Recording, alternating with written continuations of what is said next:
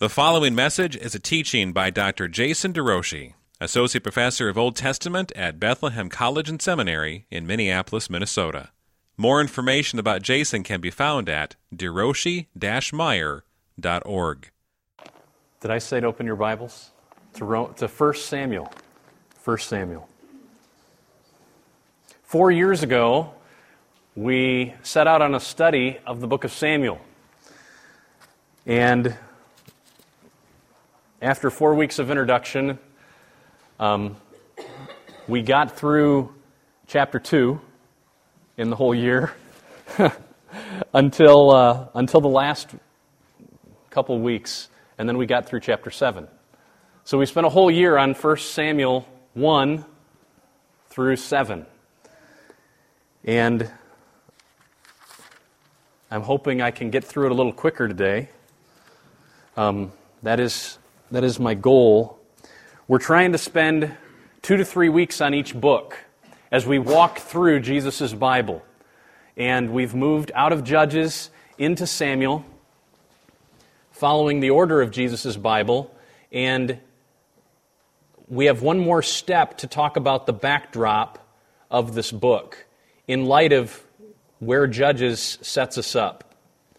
So we talked about the covenant context of Judges, and we talked about the debauchery in the book of Judges, how bad it really got, how sinful and dark the time was,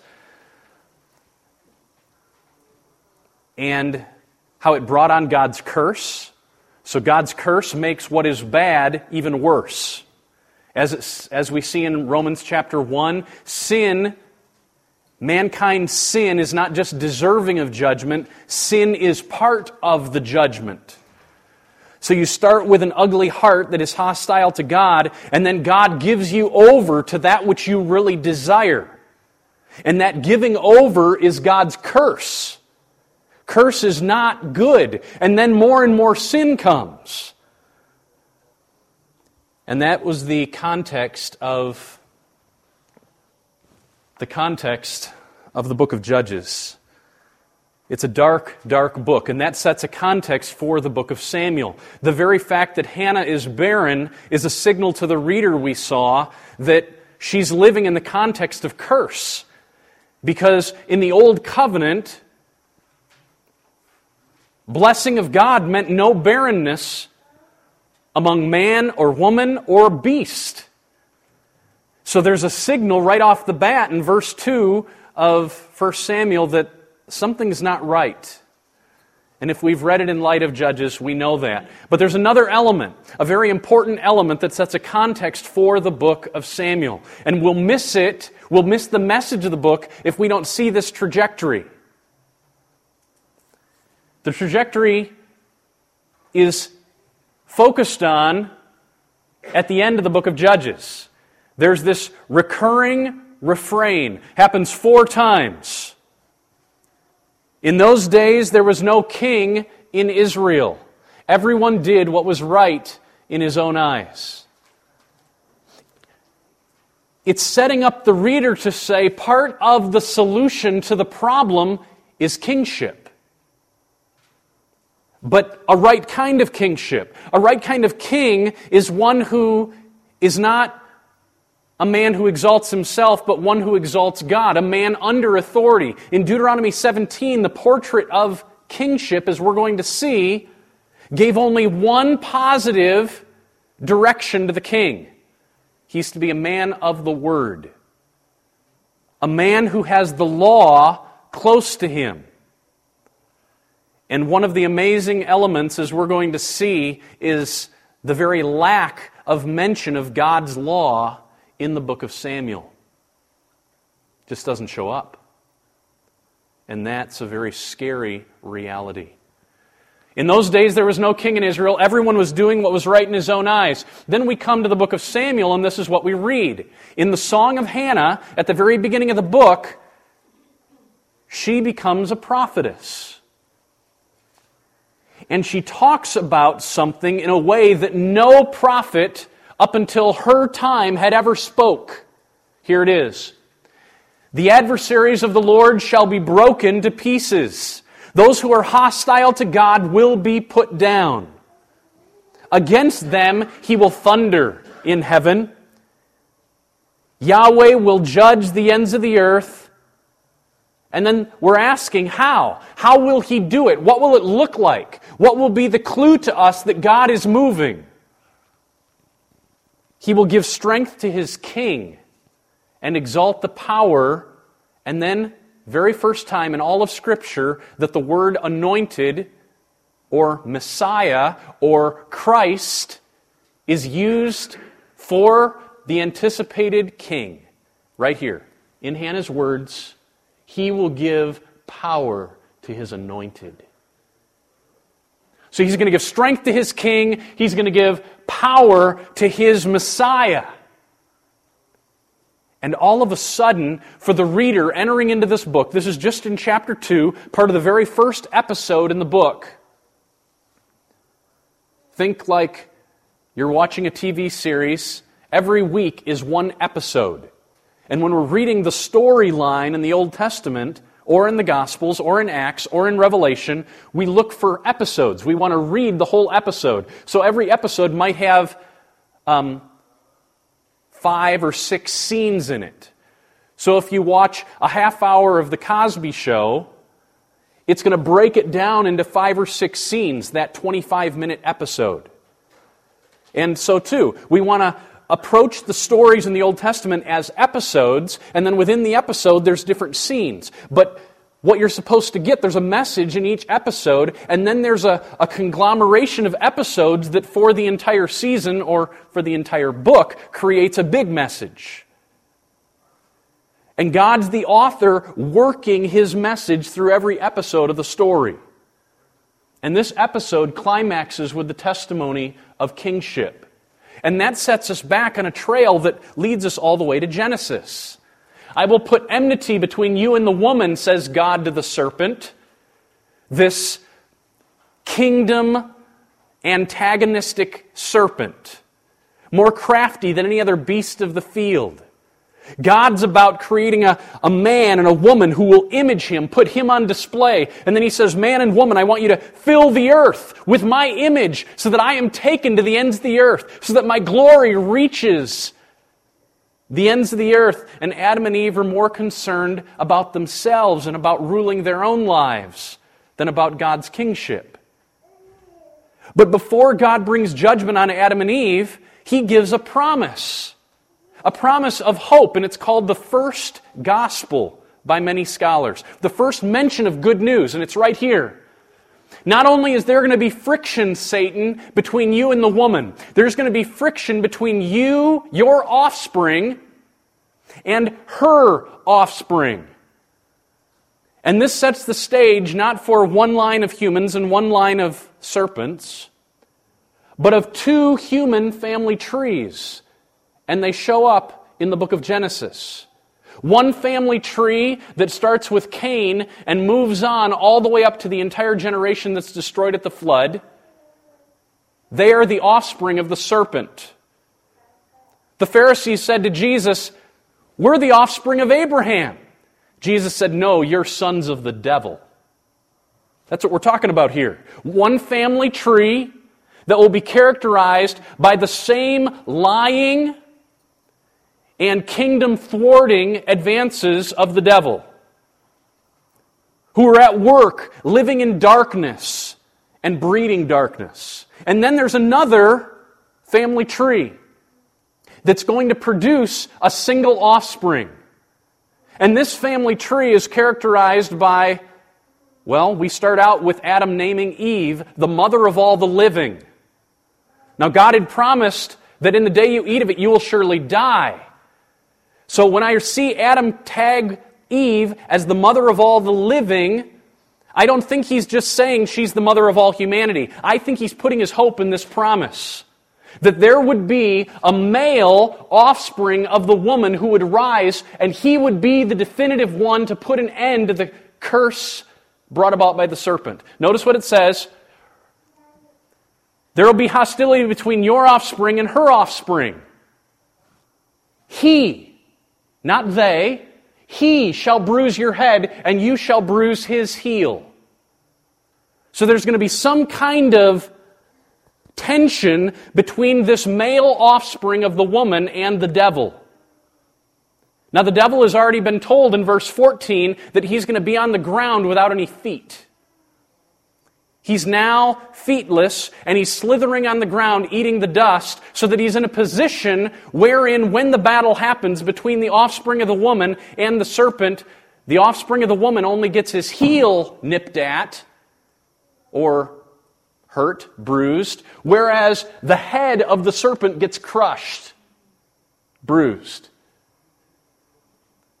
And there's a greater problem with a head injury than with a foot injury.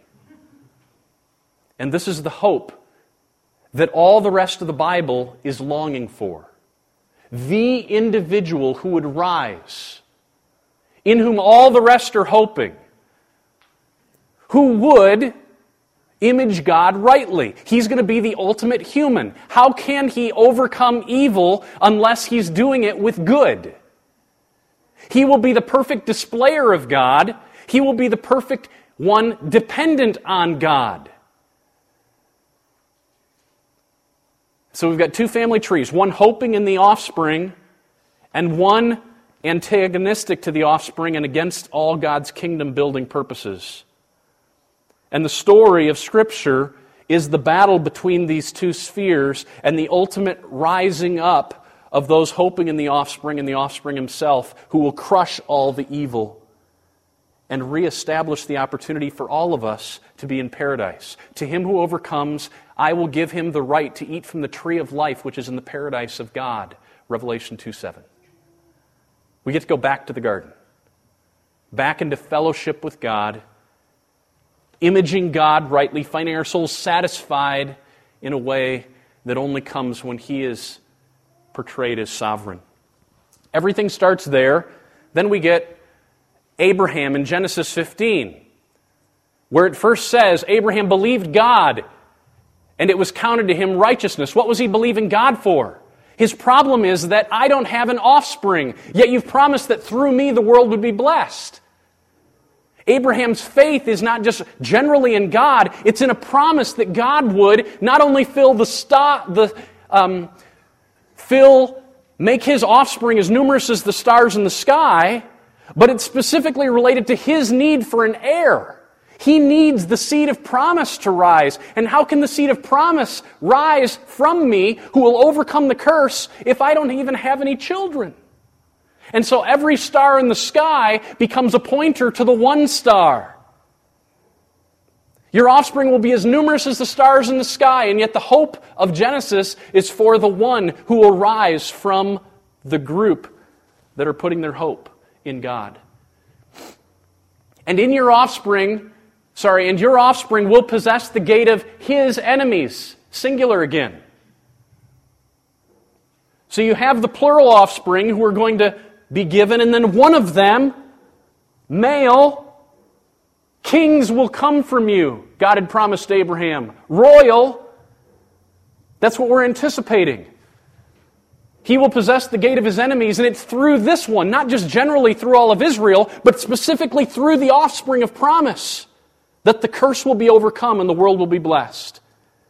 Then in Genesis 49, it moves from just an offspring of the woman who will crush the head of the serpent. It moves from just an offspring of Abraham who will possess the gate of his enemies and through whom the world will be blessed. Now we get narrowed down because Abraham has Isaac, who has Jacob, who has 12 kids, and now it focuses on one of those kids.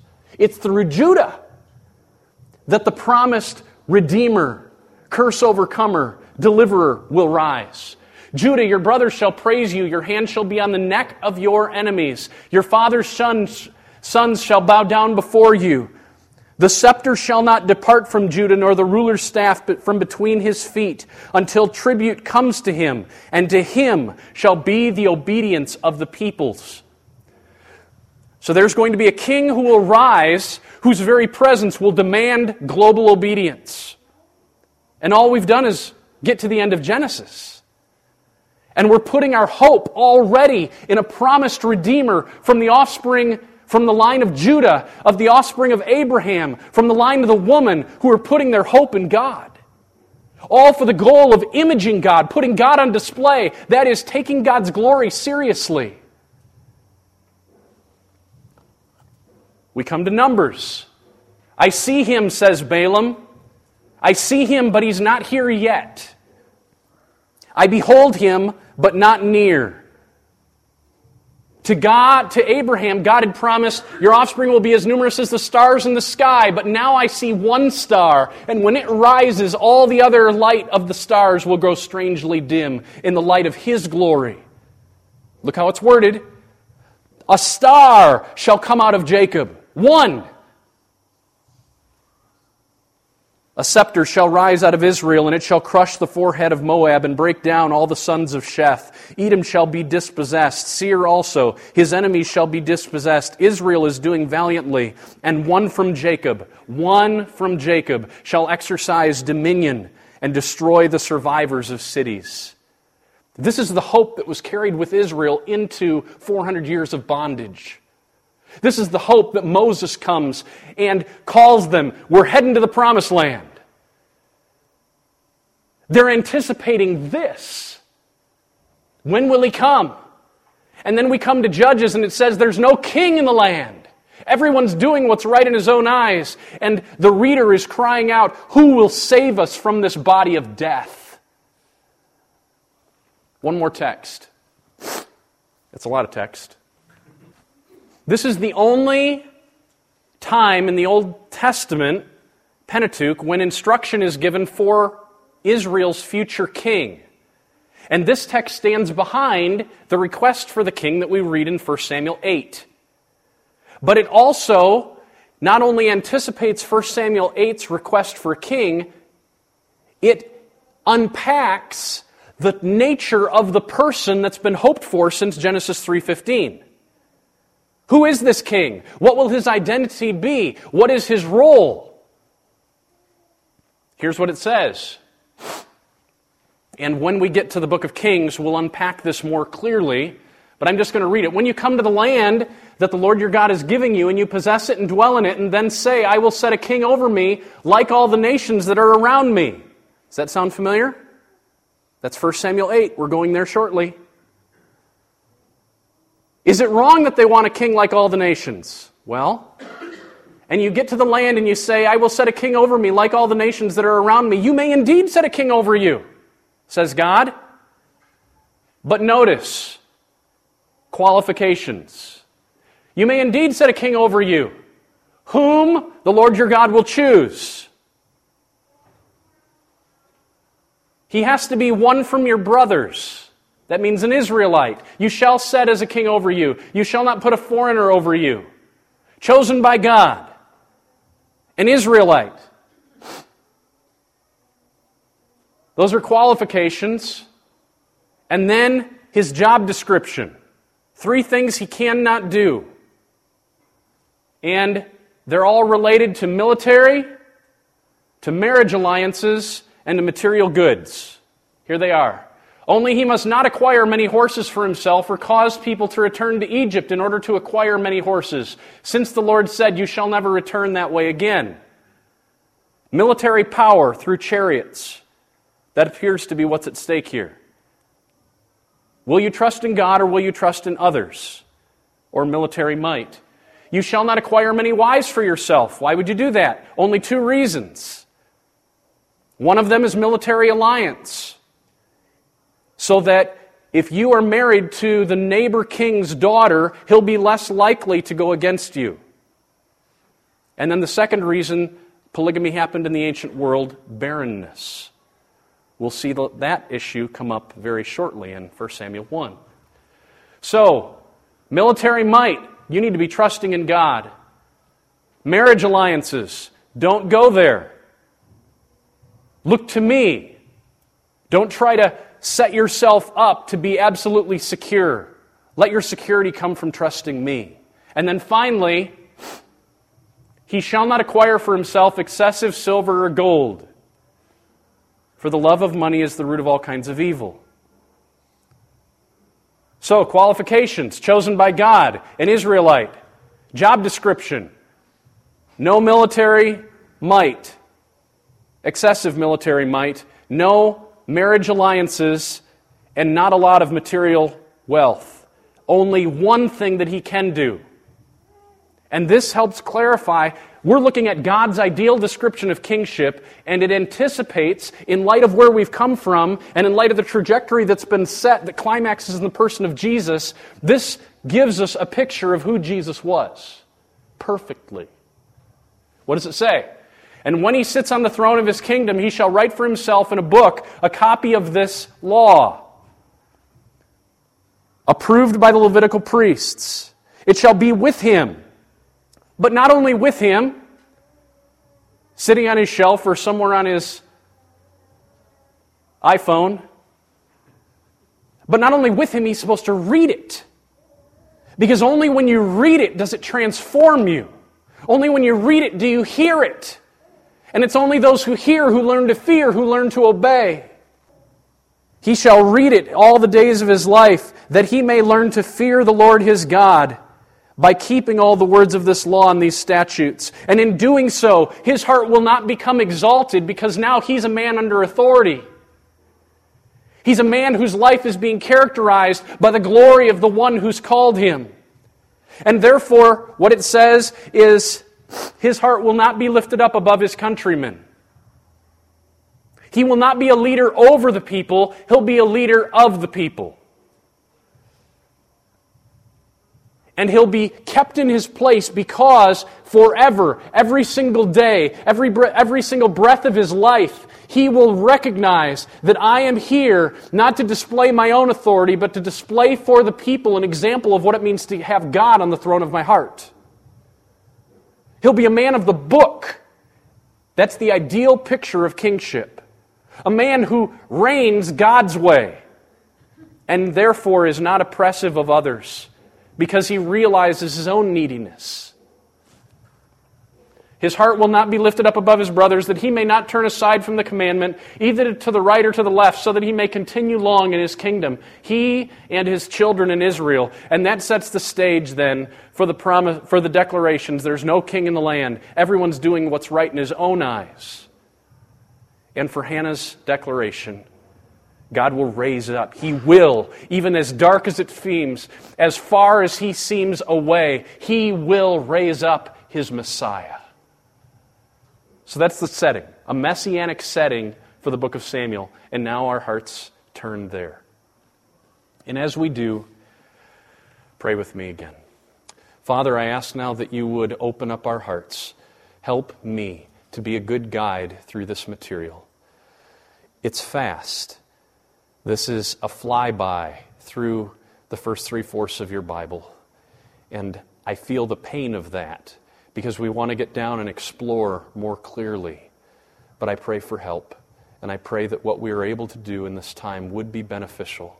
That the flyby would heighten people's affections for the great working God, who's been purposeful, kingdom purposing from the beginning of time, and who has now granted that we might be part of that kingdom in Christ. Amen. This is a book, I believe, that is saturated with glory. I don't use that word lightly. This is a book about the glory of God. The word honor is exactly the same word, also translated elsewhere as glory. It means heaviness or weightiness.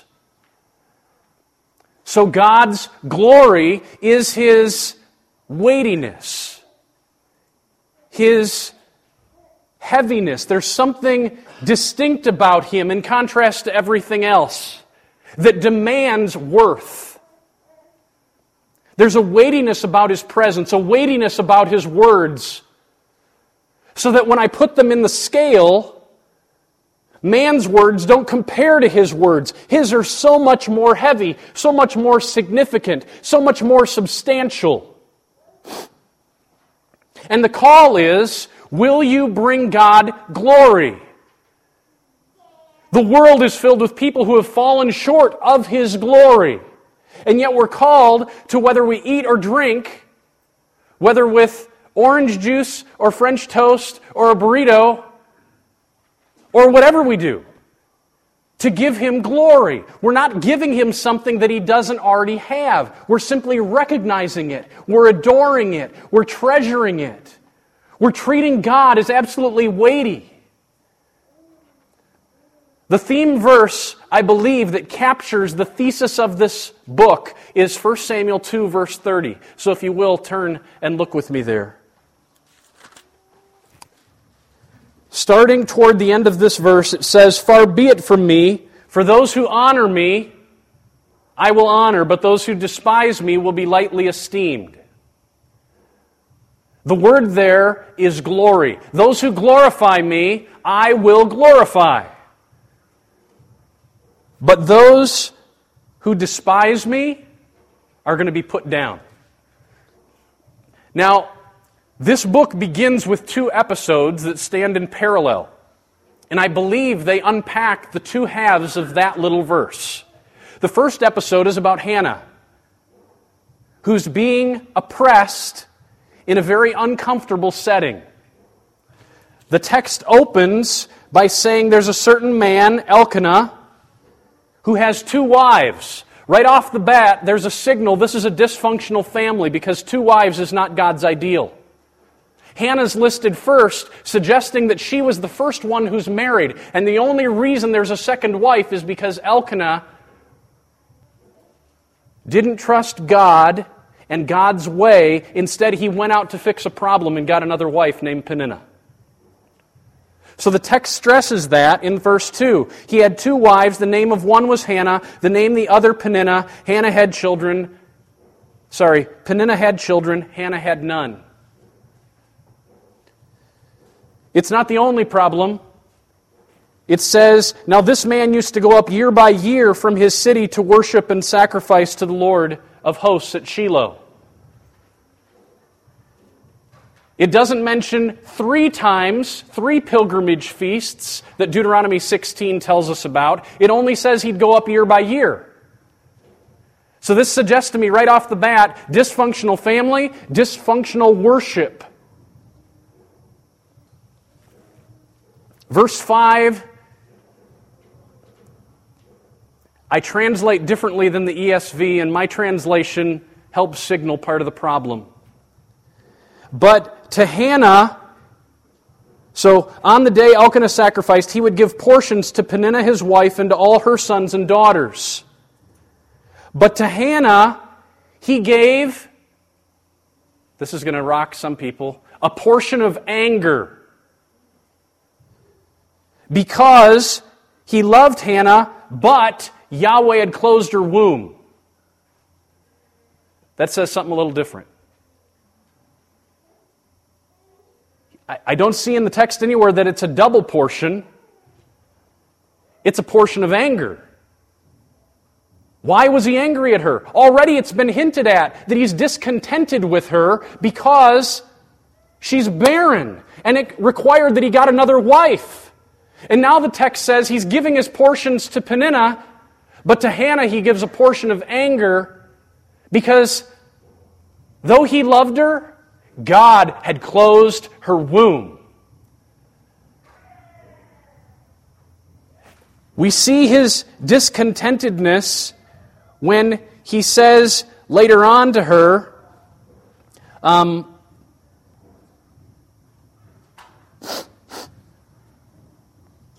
verse 8, "Hannah, why do you weep?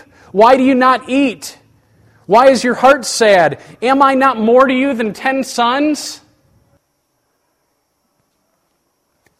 15 years ago, my wife and I went through a battle with infertility. We experienced a miscarriage that was deeply, deeply painful. And we found out her body wasn't equipped without extra help to sustain the life in a womb. Mary Jane's very name means bitter.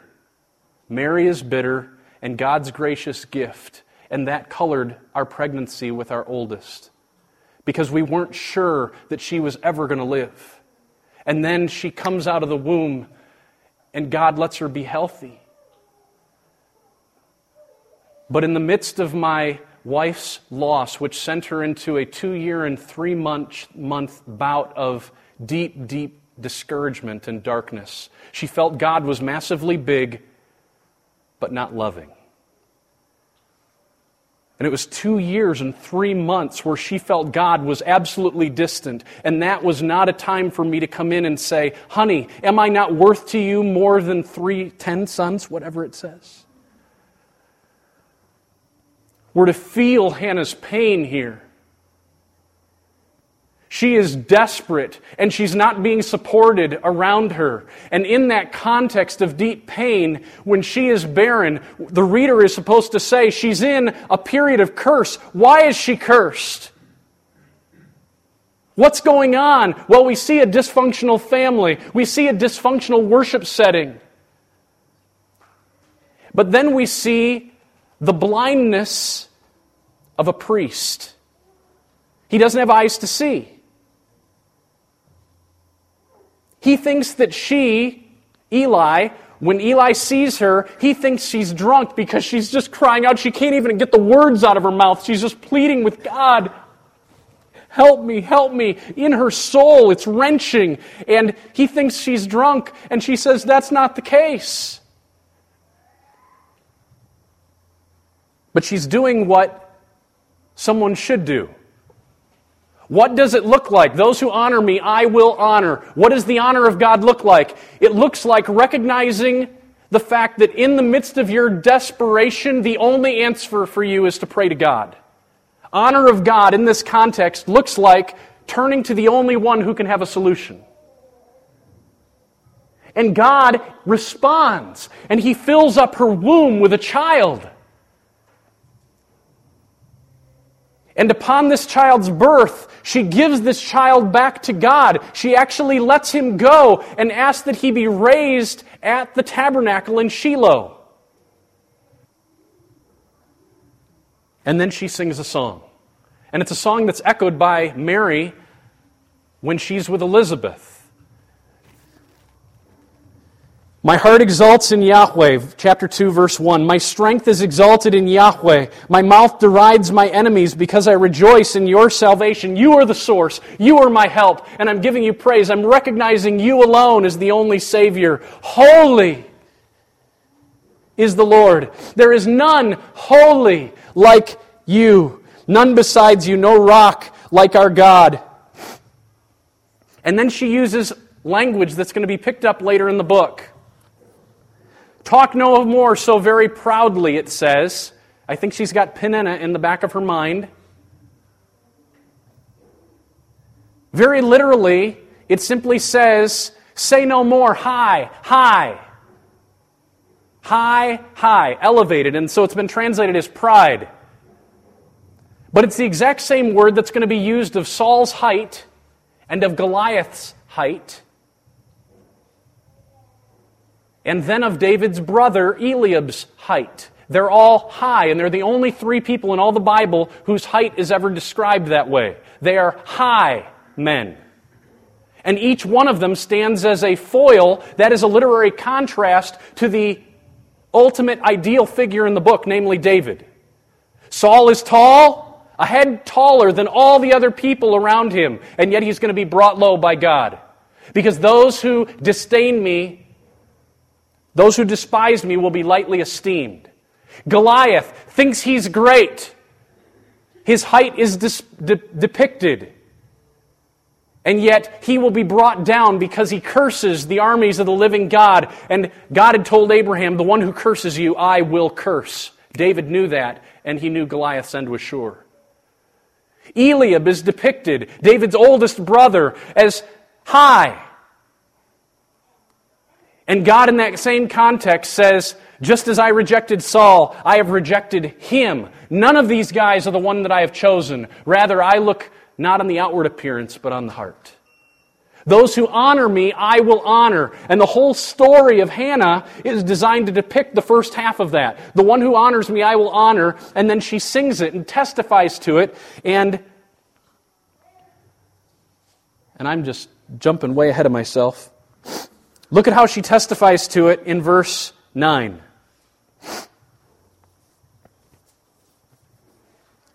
Well, start in verse 8. God raises up the poor from the dust. He lifts the needy from the ash heap to make them sit with princes and inherit a seat of glory, honor. He takes those who are low, and now He gives them honor. What does that take? In contrast to being one who starts high and is brought low. Verse 9 tells us, He will guard the feet of His faithful ones. That's whom He guards. That's whom He helps. That's whom He saves. The faithful. That is those who honor Him. Those who are concerned about making Him great. Who in their desperation pray. Our utter helplessness turns into our deep satisfaction because it's the very means by which we're motivated to declare, God, You alone are my helper. So God lovingly puts people in contexts of pain so that it can be the instrument where God can be exalted and we can be helped. 2 Corinthians 1 verse 8. I don't want to be unaware, brothers, of the persecution I underwent in Asia. Indeed, I had the sentence of death upon myself. I thought I was going to die, in order that I would not trust in myself, but in God who raises the dead. Paul gives us a divine purpose for his persecution, and he doesn't want us to be unaware of it. God almost had to kill me.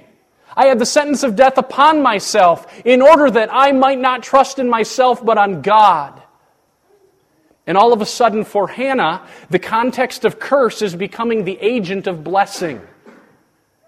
Because it's moving her, it's motivating her to turn to God. And in Leviticus 26, that's what God says the curses were designed to do. If you turn from me and run from me, I will throw curse upon you. And if you don't respond to me in that moment, 7 more times deeper I will throw curse on you. And if you don't return to me then I will put more curse on you. 5 times, he says in Leviticus 26, that the purpose of the curse is to bring people to repentance, to bring people to recognize their neediness, to turn to God and say, I need you. And it worked for Hannah. She says, He will guard the feet of His faithful ones, verse 9, but the wicked shall be cut off in darkness, for not by might shall man prevail. The adversaries of Yahweh shall be broken to pieces. Against them He will thunder in heaven. Yahweh will judge the ends of the earth. He will give strength to His king and exalt the power of His Messiah. So she's saying in 2 verses what chapter 2, verse 30 says in a single line. Those who honor me I will honor. Those who despise me will be lightly esteemed. And this whole book is designed to unpack that truth. So whether you're a high priest, Eli, whether you're a king, Saul, whether you're a giant warrior, Goliath, if you despise the Lord, you will be brought down. And you might be a very poor, barren woman whose soul is broken. Or you might be a keeper of sheep. But I tell you, those who honor me, I will honor. That's how I think we're supposed to understand this book. The second episode, after Hannah's song, picks up with 2 worthless men. That's what they're called in verse 12.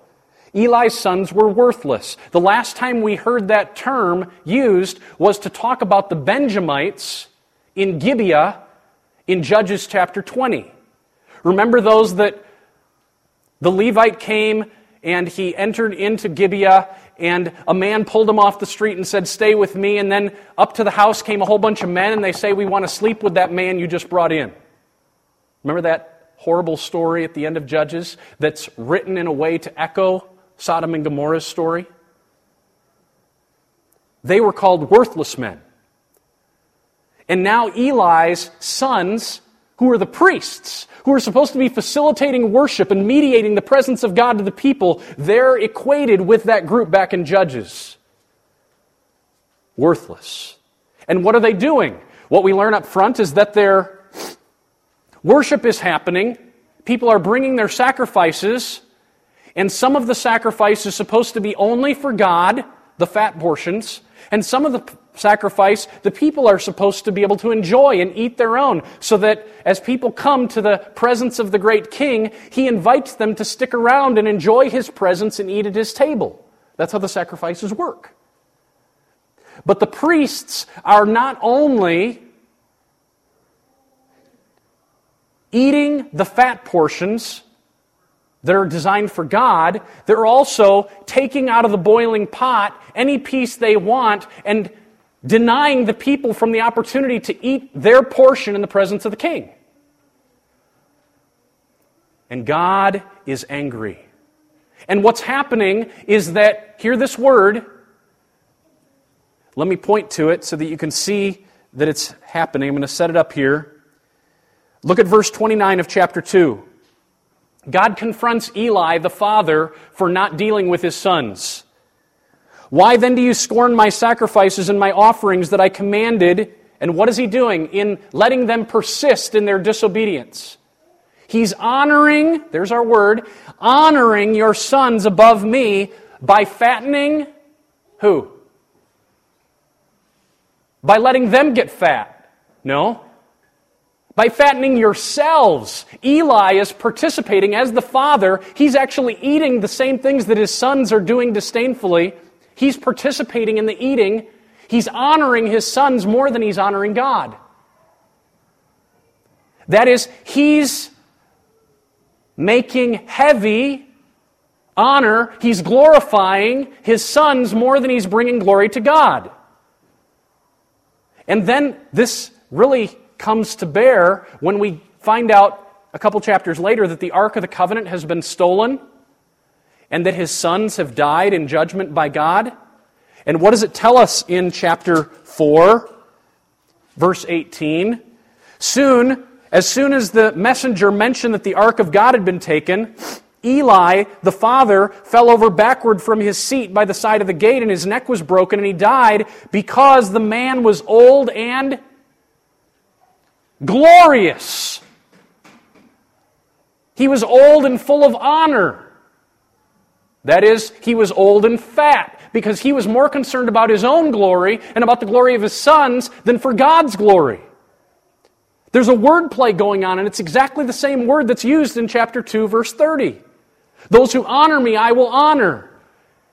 And he's honoring his sons more than he's honoring God, and the result is that he has become heavy. His own body is a picture that he's more concerned about himself than God. And the only reason that I can understand that that little tiny note is given to us by the narrator is to make this point.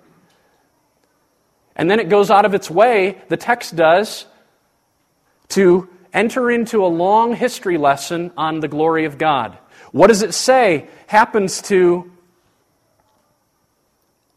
Phinehas' wife? Hophni and Phinehas are the two sons of Eli. She finds out that the ark is gone. She finds out that her husband has died. Verse 21, what does she say? She named the child, as she's dying, she gives birth to a boy, and she names him No Glory.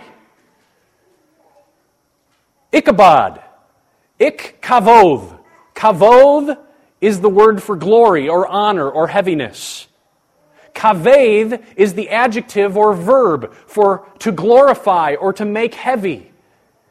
And it shows up over and over again in this section. The Ark of God leaves, and it's a picture of what's happened to Israel. They've glorified themselves, and that means God is gone. No glory.